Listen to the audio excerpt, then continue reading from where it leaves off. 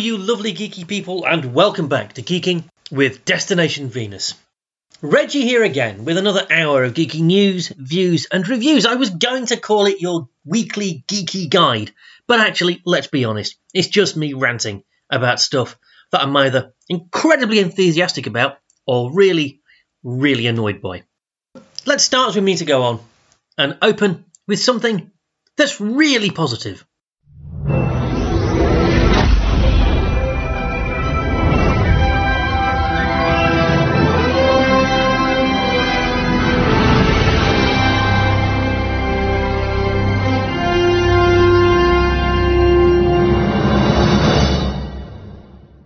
So, Strange New Worlds Season 3 continues apace, and without further ado, and before I forget like I did last week, you should be aware that there will now be spoilers for Episode 3 of Season 2 of Star Trek Strange New Worlds.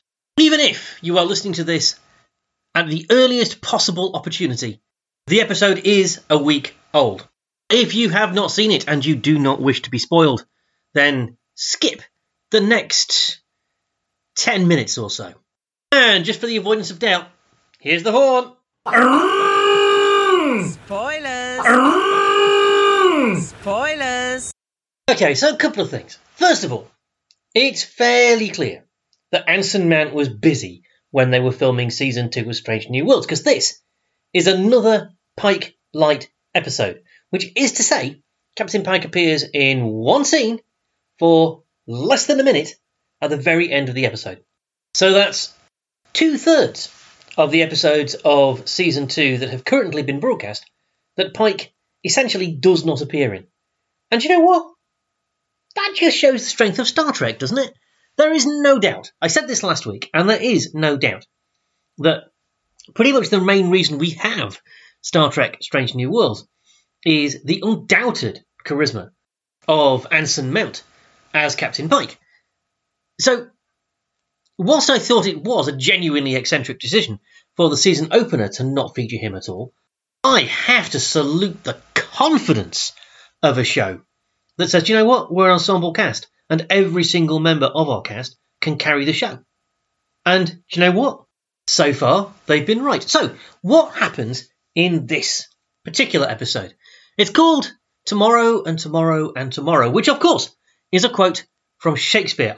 Specifically from Macbeth, a play I know much more than I'd like, given the number of times I've taught it at GCSE. I mean, I've taught it to students. I've never taught an actual play. That would be a weird thing to... Yeah, anyway. And of course, given the predilection for pop culture to quote Shakespeare, calling an episode of Strange New Worlds Tomorrow and Tomorrow and Tomorrow could in fact have been a reference to other pop culture references. So they could have been referencing Hamilton, for instance.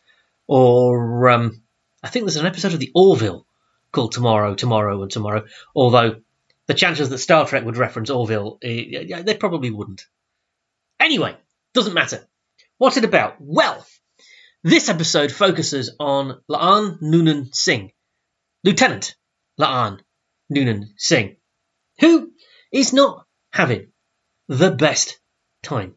It's made very clear at the opening of the episode that La'an is feeling very isolated and very alone, and there's a very good reason for that. If you are not deeply immersed in Star Trek lore, you may not know why somebody with the last name Noonan Singh might feel a little set apart from everybody else. So, quick refresher, because it is actually important to the episode as well.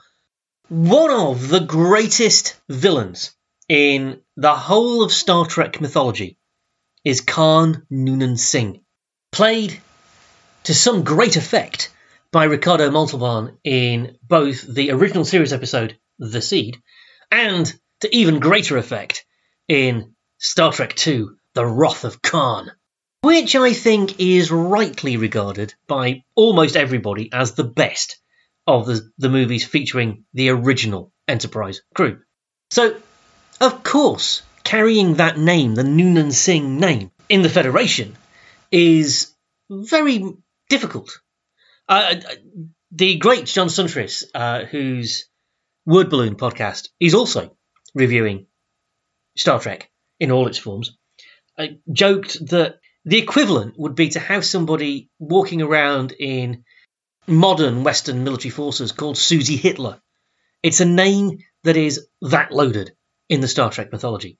So, of course, Lieutenant La'an Noonan Singh has issues. I mean, not only is she not wrong that, people kind of are reacting to her name, but also she's developed something of a chip on her shoulder about it. And so the opening of the episode does a nice vignette showing La'an in her capacity as Chief Security Officer being the cop on board the Enterprise. And, we see her responding to a noise complaint against Spock, who is playing his Vulcan harpy thing. We see her dealing with sort of petty disputes amongst crew members that are, beginning to get a little bit fractious and might dissolve into sort of mild fighting. And we see her dealing with their new chief engineer, who I have not spoken of particularly before, and I think now is as good a time as any. You see, the new chief engineer, who is played by Carol Kane. Now, I didn't think I knew who she was, and just cruising through the Internet Movie Database, I note that she has been in a whole bunch of stuff that I haven't seen, but I also note that she is Valerie in The Princess Bride, and I swear I would not have recognised her. So, there you go. Anyway, as I said, Carol Kane plays the new chief engineer who replaces Hemmer, who, spoilers, died last season. Pelia is a lanthanite. Now, I thought I'd missed something, because everybody on board the Enterprise acts like they know who lanthanites are, and I didn't. And it turns out neither did anybody else. She is the first lanthanite to appear in Star Trek, and lanthanites as a species are new to Trek lore. Now, as far as I can tell, lanthanites are humanoid and look completely human, and, more to the point, have been on Earth mixing undetected with the people of Earth for centuries. Lanthanites themselves have very long lifespans and have also been alive for centuries. Pelia is at least 200 years old. That is going to become crucial to this plot, as is the fact that the interaction we see her having with La'an Noonan Singh at the start of the show is La'an with a team of very stern-looking security people surrounded by art and sculpture and stuff from Earth's past, with La'an saying, "I bought it all. This is all mine. I used to be an antique dealer." And it's clear it isn't. It's clear that it's kind of stolen. And that's also going to become a thing. But for now, all you need to know is that we see all this with La'an going round and, being the cop. And then she comes across an unknown person, an intruder, in one of the Enterprise's corridors. She challenges him and discovers he's been shot. He's certainly bleeding. He's been shot by a bullet. That's weird. They don't use bullets in the Federation, because bullets and spaceships don't really mix. And he's dressed oddly. He's in a sort of grey suit. You don't see people wearing those on board the Enterprise. And as he dies, he tells La'an that there's going to be an attack and she has to get to the bridge. At that point, he disappears in a flash of light. And La'an, who is very confused, makes her way to the bridge as instructed, where she discovers that sitting in the captain's chair is not Anson Mount as Captain Pike. No, she finds Paul Wesley as Captain James Tiberius Kirk. Ooh. Because it's a time travel episode, it's a time paradox episode, it's a consequences of the past being change episode. Something has happened in the past. It's changed the timeline. And now we discover not only is Pike not captain of the Enterprise, the Federation doesn't exist in the form that La'an is used to, and the galaxy is at war with the Romulans, and the Romulans are winning. Kirk, of course, knows none of this, and so he interrogates La'an. She explains everything. He doesn't believe a word of it, but then the two of them are catapulted back in time by a device that La'an had taken off the mysterious man. Suddenly, they're on Earth, in Toronto, uncovering a plot to change history. Plot which only Kirk and La'an can thwart. A plot that involves Romulans and La'an's ancestor, one Khan Noonan Singh. Now, I'm not going to go too deeply into the story beyond that, except to say that we do have another clear use of Chekhov's gun. Always an odd thing to say in relation to Star Trek. But we are introduced not only to Pelia's antiques collection, but also told she claims to have accumulated it at the beginning of the episode. And during the episode, Kirk and La'an need to find an engineer who would understand advanced concepts that the people of the time that they are currently in would not understand. Except, of course, La'an Noonan Singh knows exactly where to find Pelia, and so they go to find her chief engineer, to discover that she is in fact not in this time an engineer. She's never done engineering, and she's a bit confused, but she accidentally, with her antiques, helps Kirk and La'an figure out a way to find the thing they're looking for. Obviously, at the end, the good guys win, history is restored, alternative Kirk's timeline disappears, but not before his relationship with La'an is resolved. We'll get into that. And La'an Noonan Singh is left bereft in many ways. There is just so much to love about this episode. We've seen Paul Wesley as Captain James T. Kirk before. He shows up in yet another episode that deals with time travel in Season 1. Now, in that episode, I wasn't convinced by him as Kirk. Here I am. Okay, this is a younger Kirk than we've seen before. This is essentially pre-Star Trek Kirk. This is effectively pre-Enterprise Kirk. I mean, I know he's Captain of the Enterprise in this show, but you know what I mean.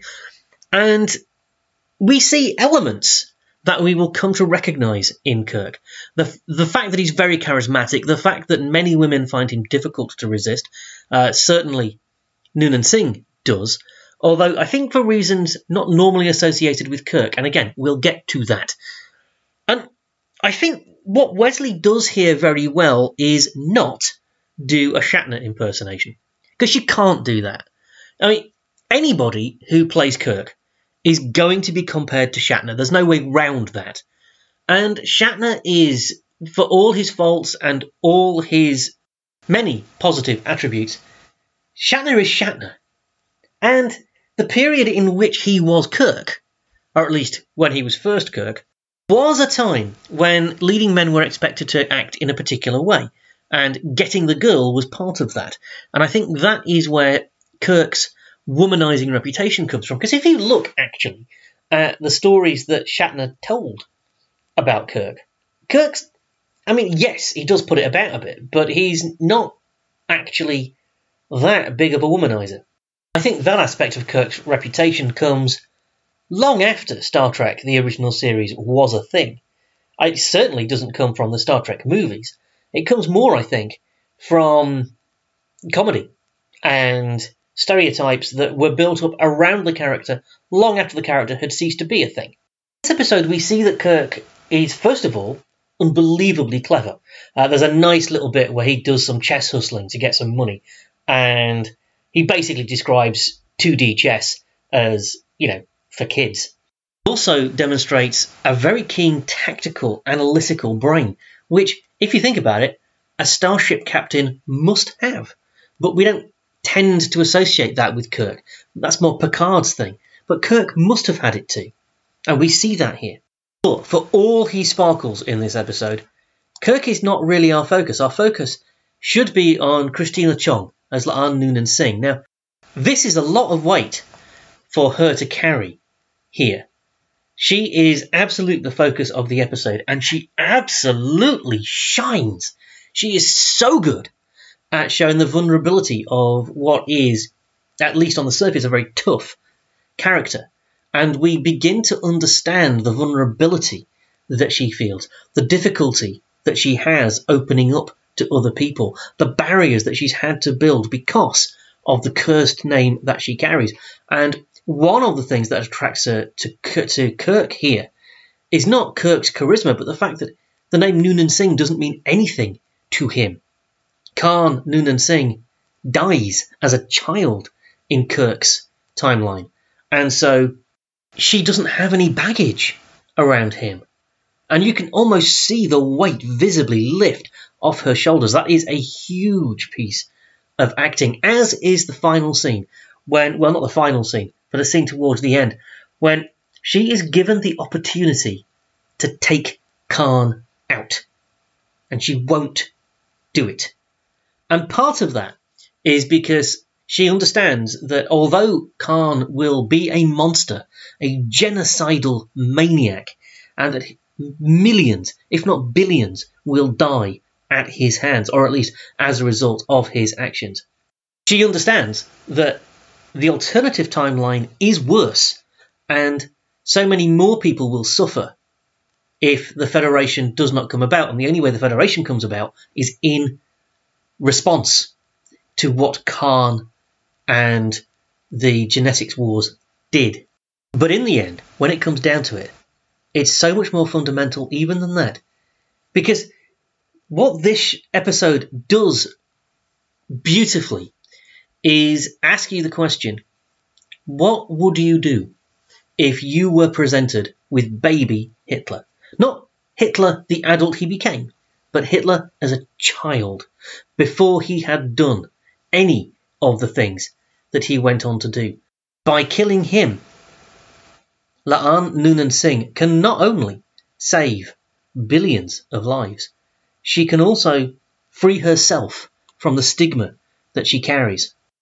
But she looks at the child, Khan Noonan Singh, and she looks at the environment in which he's living, which is not great. He is clearly an experiment himself, and she has compassion, and she sees not the monster, but the child.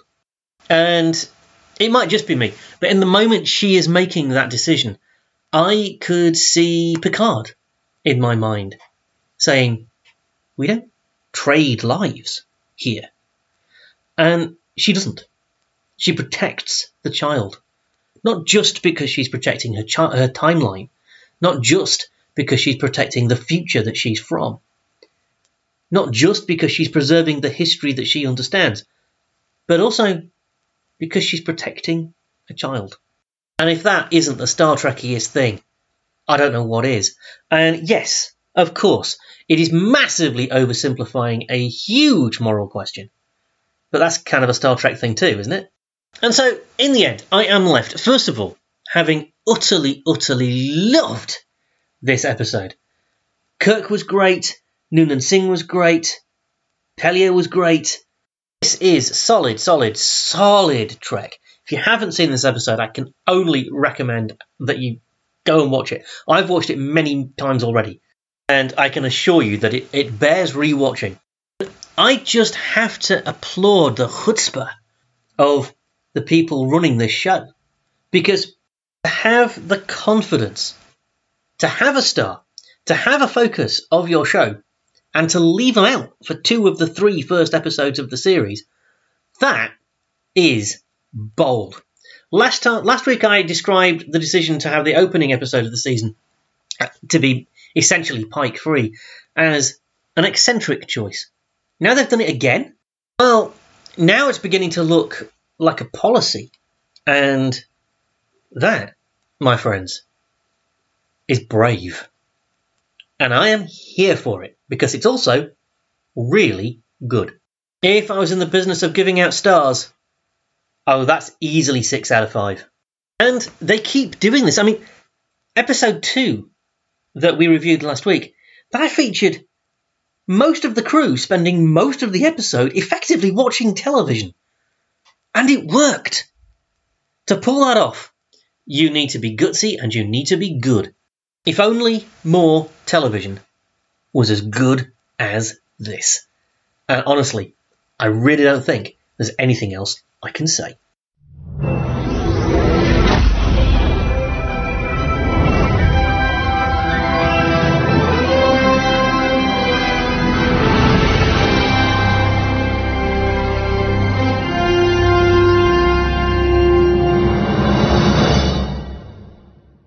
yeah, that's that. I mean, I should note, I mentioned John Suntress and his friends who are also reviewing Strange New Worlds over on the Word Balloon podcast, which I heartily recommend.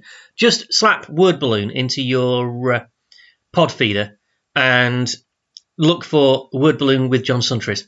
If you're interested in comics in any way at all, it's the best podcast there is. It's as simple as that.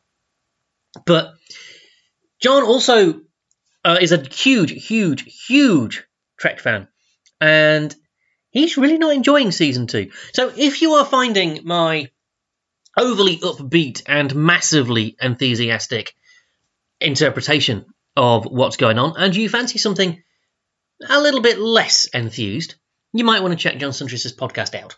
I don't agree with him, but I always find his analysis, at the very least, interesting. So yeah, there's that.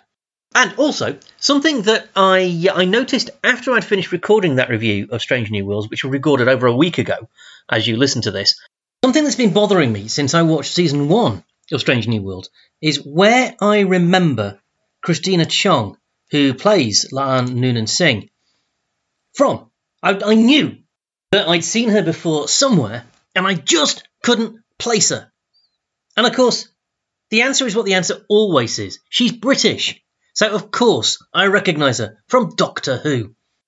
Somewhat appropriately, given the circumstances, I've already forgotten the character's name, and that was sort of the poignant thing about her character in Doctor Who. She was only in one episode. She was in A Good Man Goes to War, which is an 11th Doctor episode, and she was somebody who was a huge Doctor Who fan, which is to say she knew who the Doctor was, and she'd met the Doctor before.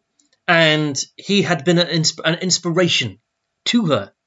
And as she lay dying, spoilers for Doctor Who, she expresses to the Doctor what an inspiration he had been, and thanks him, essentially, for putting her on the path that she took, even though it's led her here.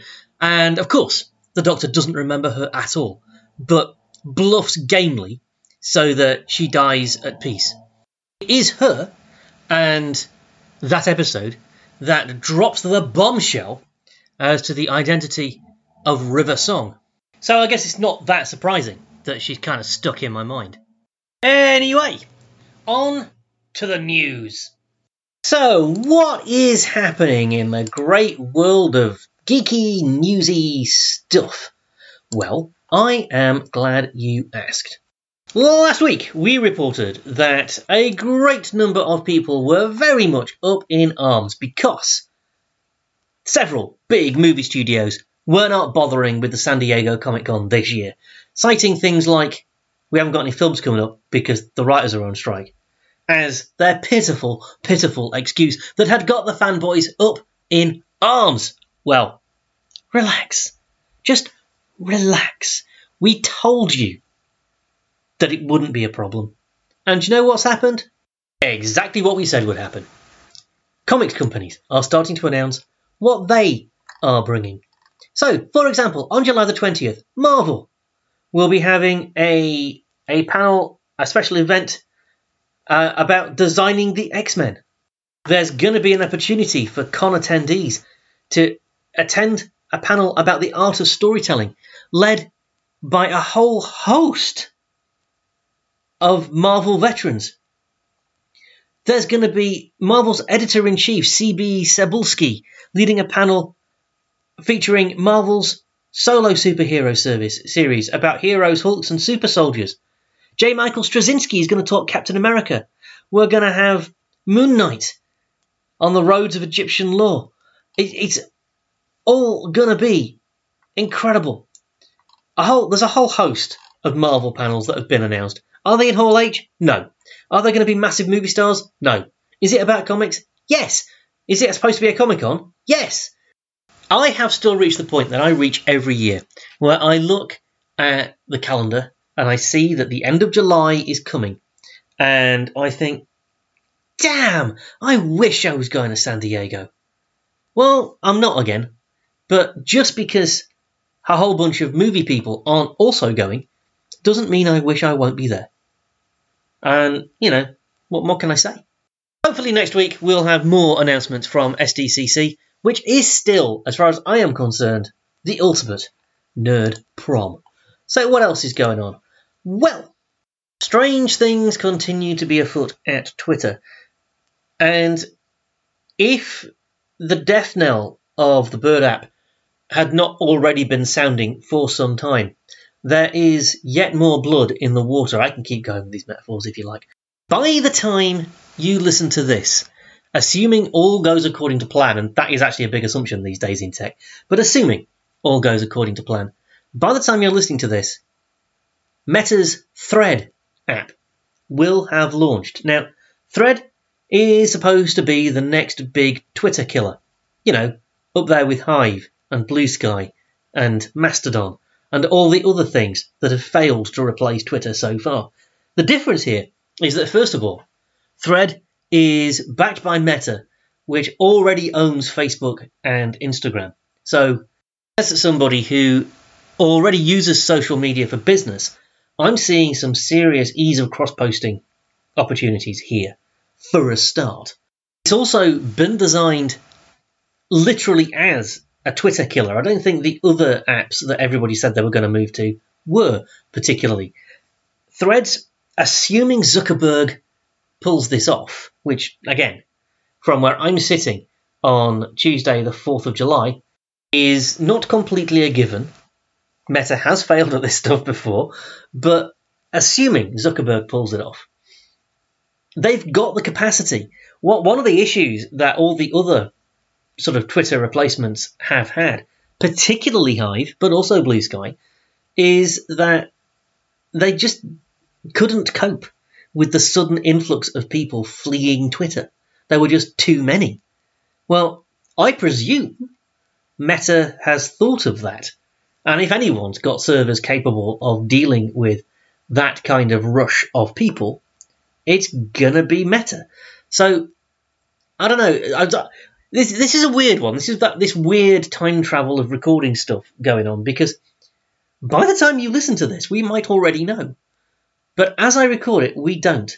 So I will be watching this space with you, I rather think.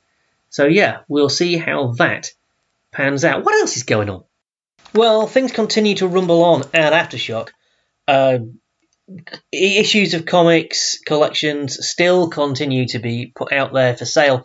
And certainly as a comics retailer, I am buying them and offering them for sale, because I do think it's important that Aftershock, as it struggles with what it's going through, has income. Not because I think Aftershock deserves it necessarily, but because they still owe people I like money. Now, many people are coming forward and saying Aftershock owes me X amount of money. I'm owed loads of money by Aftershock. I have not been paid by Aftershock.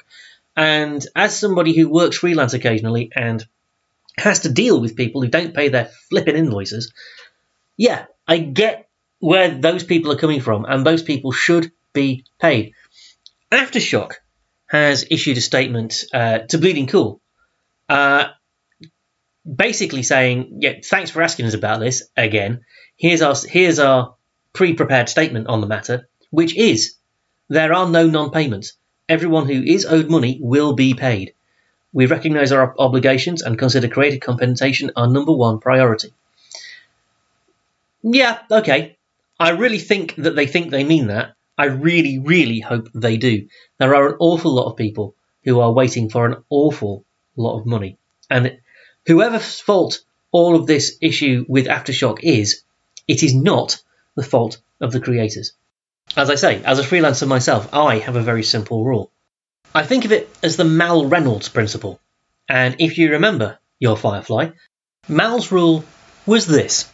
I do the job, and then I get paid. Words to live by, I'm sure you'll agree. Not, of course, that this issue is isolated to one company.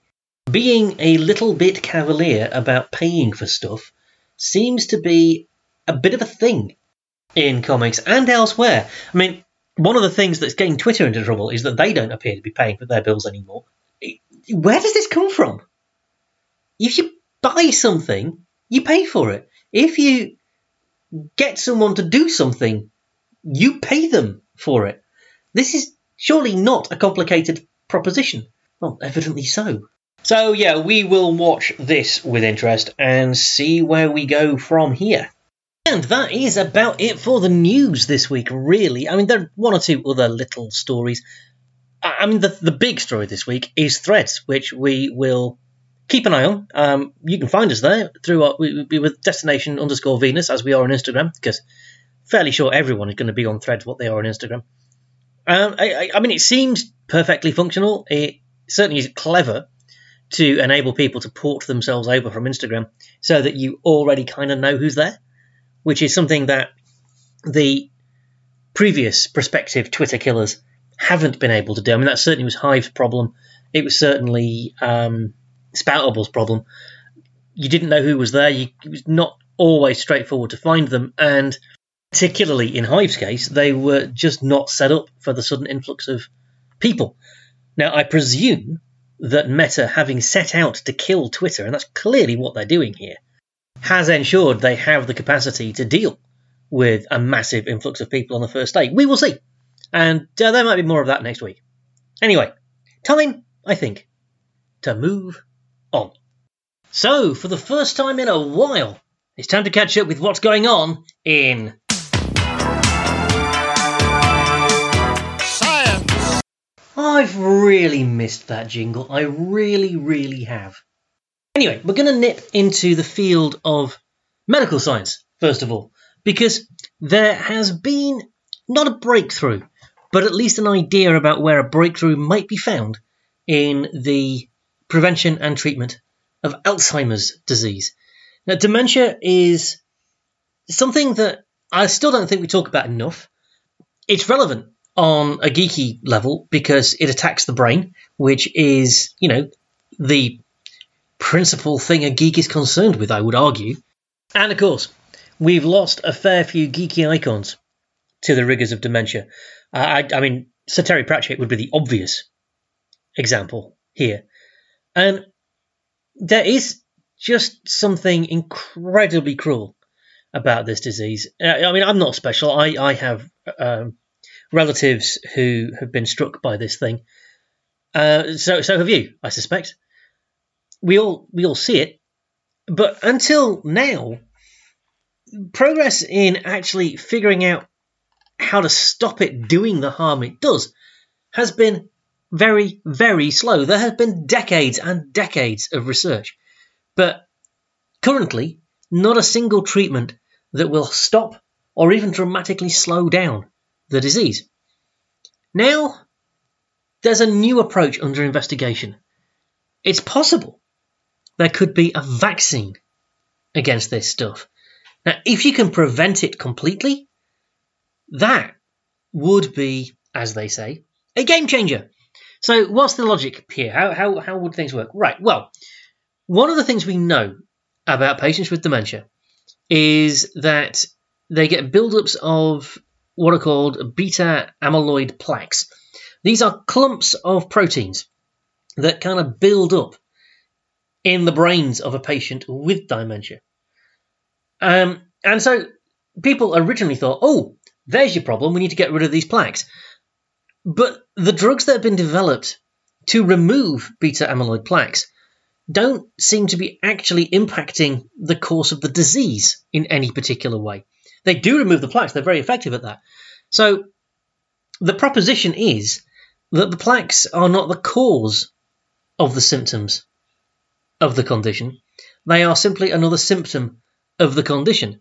And so, in much the same way that if you have a blocked road and so you can't get to Tesco's, you see the traffic jam and you think, the traffic jam's in my way, therefore I will remove the traffic jam, then I can get to Tesco's. And you remove, you somehow airlift all the cars in front of you out of the way. But then there's the actual cause of the problem, which is, a massive meteorite crater in the road. Well, it's an analogy, go with me. You still can't get to Tesco's. So the thing you had observed, the traffic jam, was a consequence of the problem, not the cause of the problem. That's where we are with beta amyloid plaques, we think. So what exactly does one do about that? Well, the theory in fact, I'm not even sure it's a theory at this point. I think it's more of a hypothesis. But the hypothesis is that the disease may result from a bad immune response to an initial infection, maybe a bacteria, maybe a virus. So the body overproduces inflammation as a reaction to that infection, and that triggers the production of the plaques, which in turn then cause the problem of confusing the healthy brain cells with microbes, which then aggregate into the plaques that damage the brain. Meanwhile, the cells that would normally sort of clean up the beta amyloid cells naturally, cells called microglia, appear to be not inactive but underactive in patients that have this condition. Now, all of this is reinforced by evidence which is continuing to emerge that people who've been infected by certain viruses, including the herpes virus, which of course means if you've got a cold sore, you might want to look out for that. And also, and this is actually potentially really worrying, SARS-CoV-2 face a heightened risk of dementia in the future. So, researchers are now testing vaccines as potential treatments for dementia in an attempt to kind of reboot the immune system, in effect, to fight the disease rather than kind of work with it. These vaccines would, in theory at least, work by stimulating the cells that clear those beta amyloid plaques, whilst at the same time, and this is the crucial difference, shutting down the immune cascade response that releases the harmful protein in the first place. Now, the vaccine shots could be used both to prevent Alzheimer's and to treat the condition once it's developed. And what is particularly good about this is that one of the potential vaccines that might work for Alzheimer's is over a century old. The vaccine that's currently used to protect against tuberculosis, I'm so going to pronounce this incorrectly, Bacille Camet-Guerin, or BCG. Shall we just go with BCG?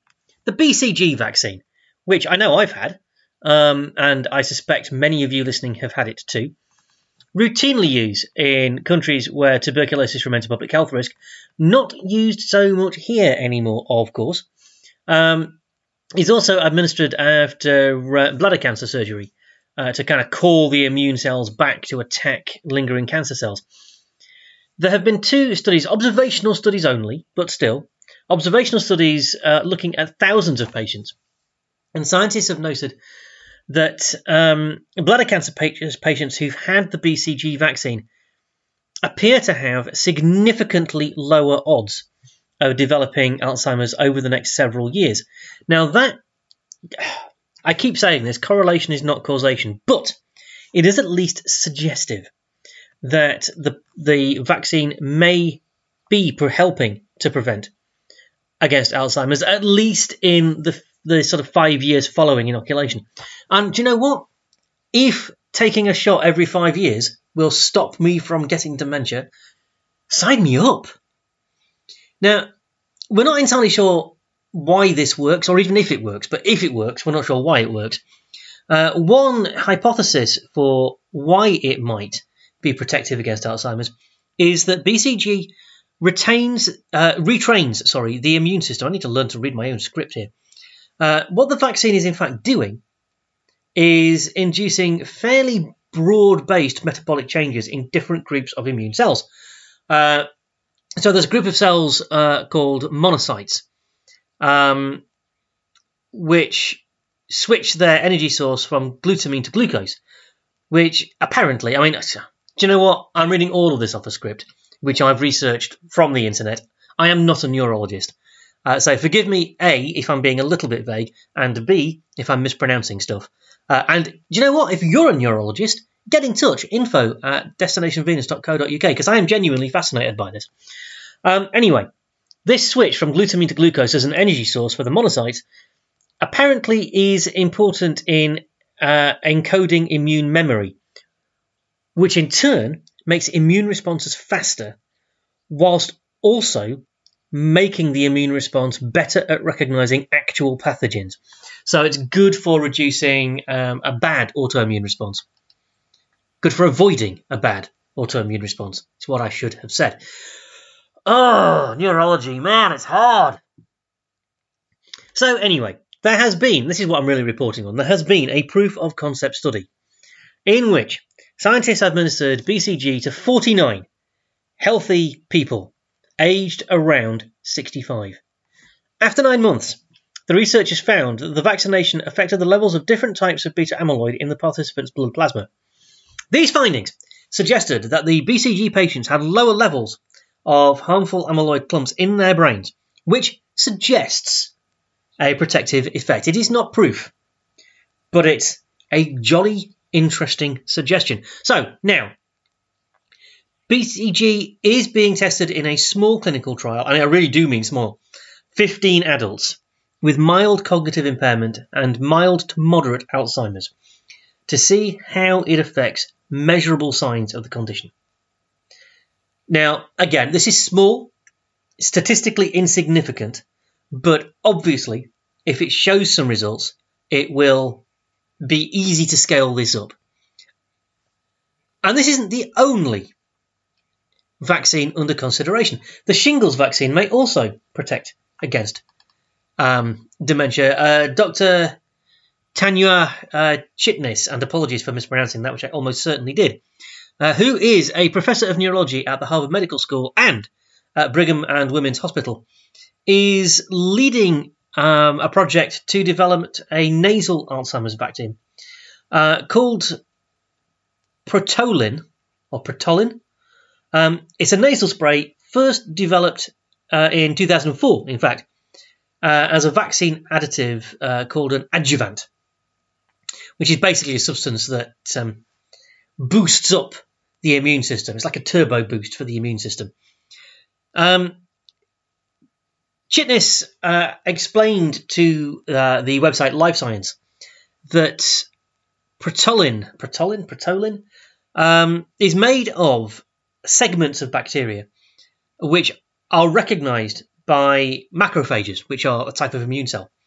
Now, there's a 2008 study in mice suggesting that it doesn't directly train the immune system to attack beta amyloid, but kind of activates immune cells on a wider level so that they eat the proteins. Again, in theory, this means that Protolin could make the immune cells more responsive to the bacteria and viruses thought to raise the risk of Alzheimer's in the first place. So if the Protolin can get the immune system to deal with those viruses and those bacteria before they become a problem, suddenly the risk of Alzheimer's, I'm not going to say goes away, but it certainly is significantly reduced, and the damage done will be significantly reduced. So there's a lot going on. Obviously, several companies are involved in this, and it's a big thing. If you can come up with something that will stop people developing dementia, that is huge. It's huge from it's significantly better if people don't have this perspective. I mean, just on mercenary research, the NHS was 75 years old this year. The NHS is struggling. One of the things that it's struggling to cope with is the increasing number of people who develop dementia in later life, in a way that people didn't develop dementia in later life decades ago when the NHS was first founded, because they didn't live long enough. Now people live long enough for dementia to become actually quite common, and just the possibility of making a significant reduction in the number of people who are afflicted with this thing is just so huge. I mean, the increase in quality of life for the people who simply won't get it in the future is massive on its own. If you then look at the knock-on effect, the grief and the difficulty of looking after people who have developed this is also massive. So, that goes away in large part. And that's before you look at how much it costs for the medical services to deal with dementia. It's a hugely expensive issue to treat. And if that resource were no longer needed, just think what could be done with it. So we're going to watch this one with interest too. I have got my fingers so very firmly crossed for this. This kind of neurochemistry and medical science, this is where the geeks really do give back to society. Yes, society gave us Star Trek. We might actually find a way to keep people alive long enough to realise Star Trek's vision of the future. Wouldn't that be a good thing? And of course, that's not the only thing that's going on in science. Loads more happening. Although, because we've got some space stuff to get to as well, I'm just going to very briefly mention, before we move on, the Japanese J-20 stealth fighter, which looks like one heck of a piece of hardware, and also looks a bit like an F-22. But I'm sure they didn't actually steal the plans. What is interesting here is they seem to have developed a new engine, the WS-15 engine, which is expected to resolve the performance issues which has dogged the J-20 so far, and make the plane more fuel efficient, enabling longer patrols and extended airfield defence duties and general air defence duties. So, from a geopolitical point of view, this makes the Chinese Air Force slightly more dangerous than it was a couple of months ago. From a geek perspective, we don't have to worry about that, and we can just go, "Ooh, cool jets," which, is perhaps shallow of us, but hey, I never claimed to be deep. Anyway, lots to do, must move on. That's it for science for now. And that's it for science for now, because we also need very quickly to dive in and take a look at what's going on in...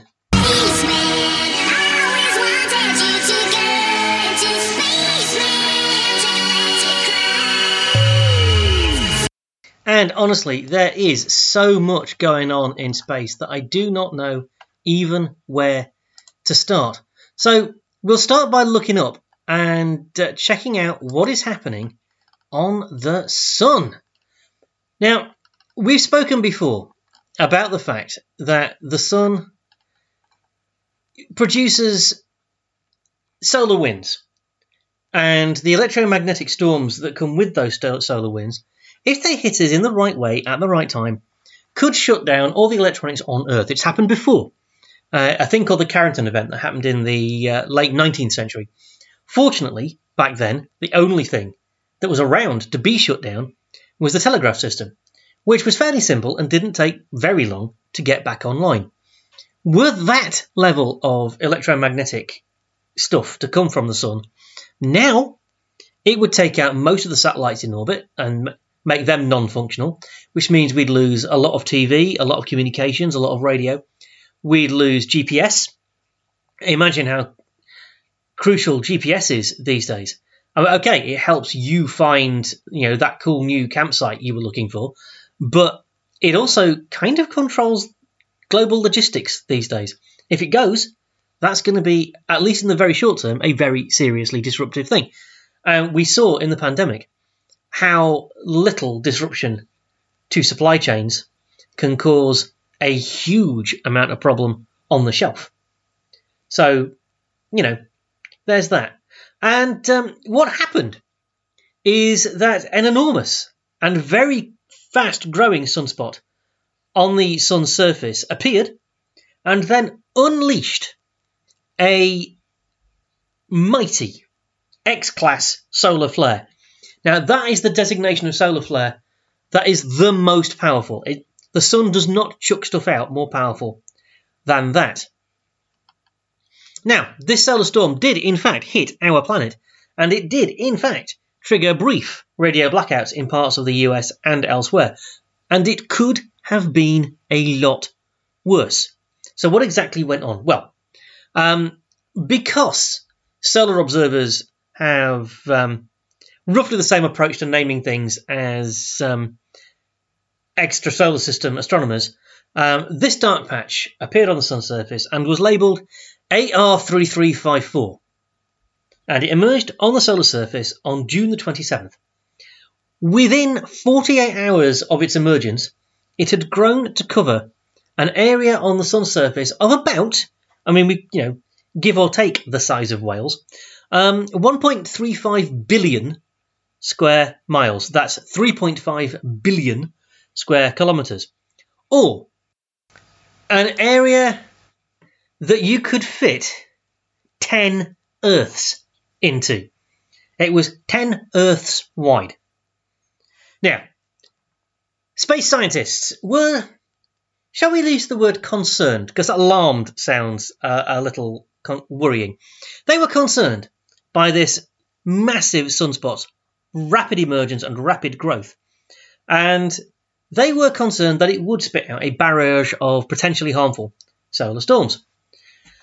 So, after growing to what became its final full size, this sunspot produced a sizable M-class flare on June the 29th, but then was all calm until July the 2nd, when it chucked out the X-class flare, which was pointed directly at our planet.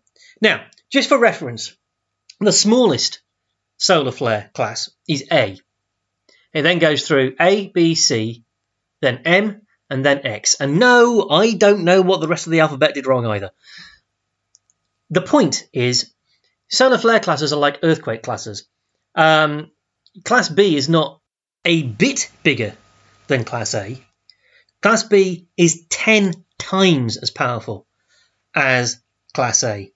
Class C is 10 times more powerful than that. Class D is 10 times more powerful than that. And so on and so on and so forth and such like. So we're talking orders of magnitude bigger. So an X-class flare is immense. Just immense. So radiation from this X-class flare came pounding into the Earth's magnetic field, ionised the gases in the upper part of the atmosphere, and turned the molecules of the upper atmosphere into a dense plasma. As a result, radio signals were scattered, causing radio blackouts, as I say, in the western US and parts of the eastern Pacific. That's according to the National Oceanographic and Atmospheric Administration in the USA. This disruption lasted for about 30 minutes. But the concern was that flare could have launched a coronal mass ejection, or CME. That is a cloud of fast-moving magnetised plasma. If a CME from a flare that size hit Earth, the likelihood is that we would have a major geomagnetic storm. This would have resulted in massive radio blackouts affecting up to half the planet, that is to say, half of the planet facing the sun at the time, as well as potentially damaging the satellites, as I said, and impacting power infrastructure on the planet's surface. So, you could lose, substations go down and all that kind of thing. So massive, massive, massive power cuts.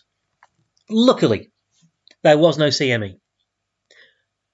But A3354 has not yet got any smaller and could still spit out more M-class or X-class flares in the coming days. This is a breaking story. This is happening right now, which means there could also be more CMEs. So, if you're listening to this, I guess we can be reassured that it hasn't happened yet. But if you are listening to this, I don't know, you might want to back up your laptop. And finally, in space news, just another good news story, really. We've spoken before about the Mars Ingenuity helicopter. I don't know if they officially call it a helicopter, but that's basically what it is. It's a tiny little flying thing that is kind of docked with the Perseverance rover. It was essentially there as a proof of concept, because they weren't sure anything like that would work in Mars's very thin atmosphere. Turned out to be an incredible success, and this little 2-pound sort of helicopter drone thing has produced some incredible stuff, but it's been out of touch for 63 days. So 2 months, basically. It had been exploring some fairly rugged terrain in the Jezero crater, which is where Perseverance rover is currently tootling about. But it's finally back in touch. Information is coming back. And we're getting pictures again. And that it's such a brilliant thing to have. It can cover so much more ground than a rover can. Rovers are tremendously slow. Whereas Ingenuity covered 1,191 feet, that's 363 metres, in a 130-second long flight. That's incredible. You know, that's so... And okay, it can't give you the detail that a rover can, but it can, in terms of mapping and that kind of thing, and in terms of looking to see where to go next with the rover, it's producing incredible data. Obviously, it's a prototype. It is limited in its scope. And, you know, the loss of contact for 2 months was a very serious worry. I think a lot of people had kind of thought, that was good while it lasted, but that's kind of it. We'll do something more robust next time. So the fact that it's recovered itself is hugely significant. And I think it really does bode well for this kind of aerial vehicle operating on Mars in the future. And, you know, for all the speculation about getting humans onto Mars, I think, honestly, sending robots makes a lot more sense, at least in the short to medium term. I am unconvinced by SpaceX's plans for a Mars colony. And given the increasingly fragile nature of the boss at SpaceX, I'm not sure why anybody would want to fly with SpaceX on any kind of long duration mission. Again, no disrespect to SpaceX, they are doing a stunning job in low Earth orbit. They will do a stunning job in lunar orbit. Would I want to go further than that? No, not under the current administration, I wouldn't. No. So, yeah, there's that. So I think the future of robots on Mars is bright, I think is what I'm saying. And so it's very, very good that we have such an innovative robot working and clearly able to sustain itself for significant amounts of time out of contact with mission control. So, yeah, that is all good.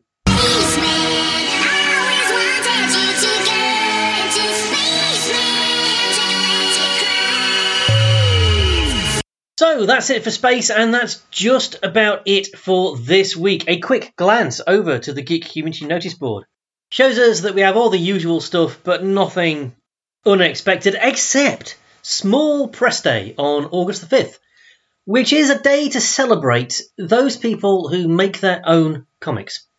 Now, in the past, we have had any number of small press creators come to the shop, Destination Venus, including the late, great Terry Wiley, who came for several years in a row. We're not doing that this year, largely because nobody wanted to come. We have no friends, what can I tell you? So what we're doing instead is I am taking my comic creating roadshow on the road. At least as far as Oxford Street. Because on Saturday, August 5th, I will be showing anybody who wants to come within the limits of the amount of spaces we've got how to make their own comics. No artistic experience or talent, indeed, is required. Heaven knows I have no talent for drawing. All you need to do is bring some enthusiasm. I will show you how to create characters, how to make them distinctive, and how to put stories into a comics format. It's easier than you'd think. At least it's easier than you think to do. It's actually really hard to get it perfect, but anyone can actually do it. And the more people that do it, the happier I will be. So that's at Geek Retreat on the 5th of August here in Harrogate. I will remind you that I am available to come and do that kind of thing at your local school. I do not even always charge. Info at destinationvenus.co.uk is the place to go.